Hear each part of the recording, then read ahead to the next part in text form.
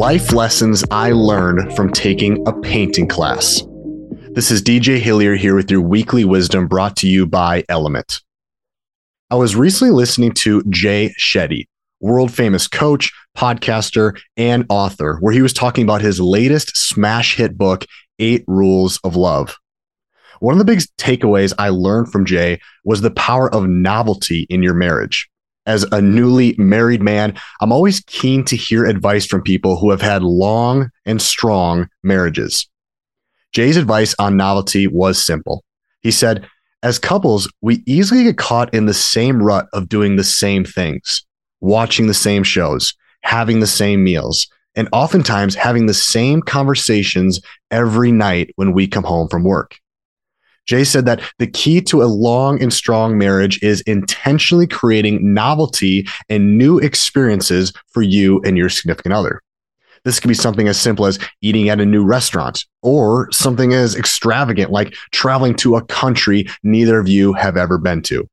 The point is, novelty creates excitement and a deeper connection between you and your significant other.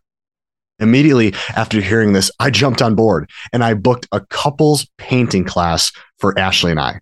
A couples painting class. I haven't painted anything since the 8th grade, and I don't consider myself to be all that creative, but I thought, why the heck not? Little did I know that the painting class was not only going to stretch me outside of my comfort zone, it was also going to teach me some incredible life lessons through a lens that I had not ever heard it from. As we sat down at our table and began getting our brushes and aprons out, I couldn't help but look around at all the amazing paintings that were hung around the studio. There was some incredible artwork hung up, and I knew there was no way in heck that my painting would ever hang on these walls. Our instructor, Allie, stepped up to the stage and introduced herself to the class and gave some background about herself. She was an elderly woman who had a deep passion for painting and the education behind it. One of the first things she told our class was, "Today, we're going to paint the night sky. We've done this template several times, and there are a few examples hung up behind me." She assured us that she would take us step by step through the process of creating our own masterpiece. As she started to paint, we started to copy. Allie kept reiterating, "Your painting is your painting. Create whatever it is that you want." As those words replayed in my head, I couldn't help but think about the parallel that it has in our everyday life. We are all set out with our own paintbrush, painting our own life canvas, and following the guides that we choose to follow. Every single one of us is in our own path, and we are creating our own journey. And similar to painting, there really isn't a wrong way of doing life. This is a great reminder because it can be so easy to judge others for the way that they are painting or living, yet we don't want to be judged for our own. As we started to get more into the flow of painting, I was having a hard time understanding how in the heck this was going to turn into a starry night sky. My painting looked like a giant blob of blue and black. We were almost an hour in, and my canvas looked like a second grader brought it home from elementary art class. It was as if Allie heard my internal thoughts as she addressed the class, saying, "At this point, it's probably hard to imagine that this will turn into a beautiful night sky. Stay patient, as it will come to life with more time.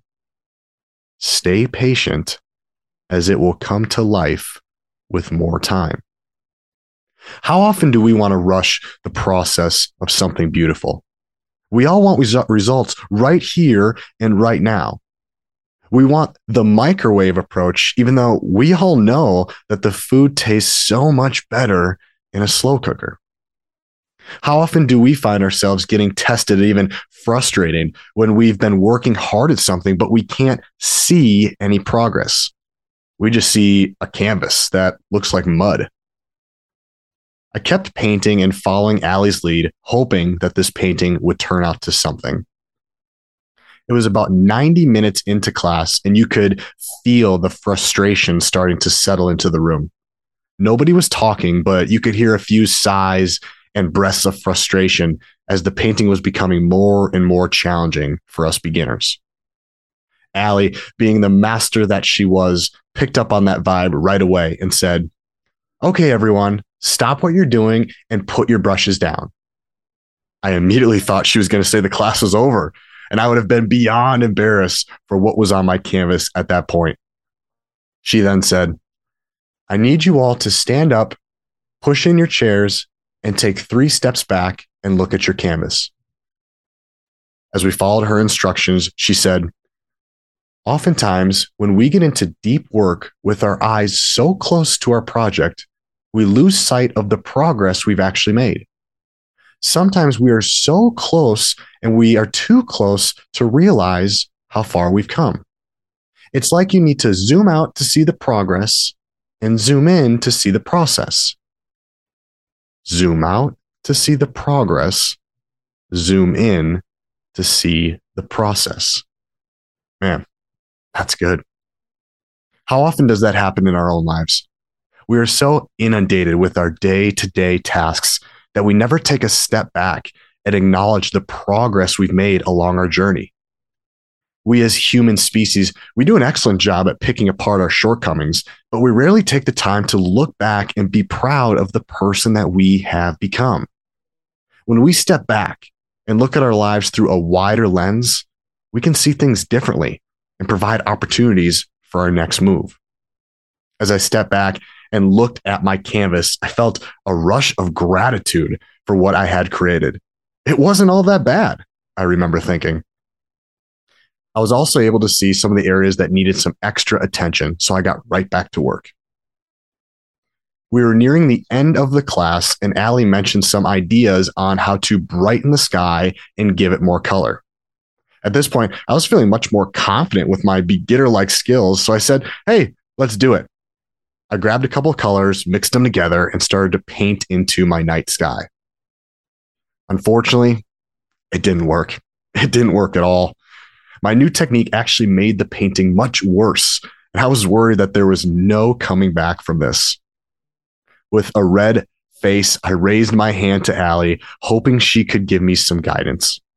As she walked over to me, I said with my head down, "Allie, I messed up. I was trying to give the sky some color like you had recommended, but now it just looks terrible, and I don't know what to do." Allie, being the kind coach that she was, she said, "It doesn't look terrible. Remember what I said in the beginning of class. Your painting is your own painting, and there isn't a right way or a wrong way to do it." I nodded back and felt the redness in my face start to disappear. She then said with a smile on her face, "Plus, do you know what one of the greatest parts about painting is?" "No," I replied. "When you think you messed up, you can grab another color, paint over it, and nobody will ever know." She handed my brush back to me and walked away. We all have smudges and blemishes in our own life painting, but they don't have to ruin the painting or even be seen by everybody. You made a mistake? So has everybody else that has ever walked this earth. Mistakes happen. That's a part of life that we all share. But how do you overcome them when they happen? Do you put your head down and give up? Or do you move on, grab another color, and start to paint over it? Then, as the 2-hour time limit hit, Allie told us that that was our time for the day. My painting was still wet, and I feel like I wanted to keep going, but there just comes a point where too much is too much. Allie closed the class by telling us what a wonderful job we did and that the paintings will look beautiful when they dry. When they dry?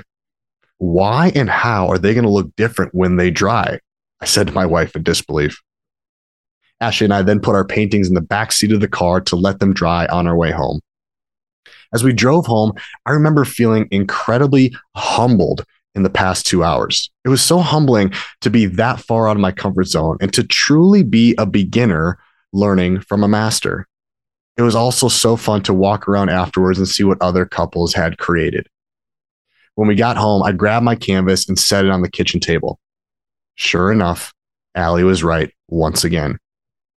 The painting had dried and it looked so much better than it did in the studio. Granted, this was no Picasso, not even in the same hemisphere, but I was blown away that I created that piece of art. Allie was right. The painting got better with time. Same goes with our own lives.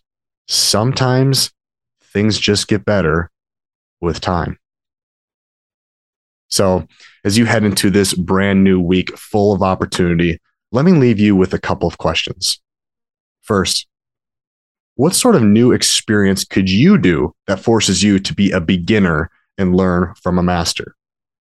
Second, when's the last time you stepped out to see the progress you've made in your own life? Third, how can you be more patient when you can't see the results that you're looking for? And finally, what are the mistakes that you've made in your own life that you need to start painting over? Thanks for stopping by. I'll see you next week for another weekly wisdom. Make it a great week.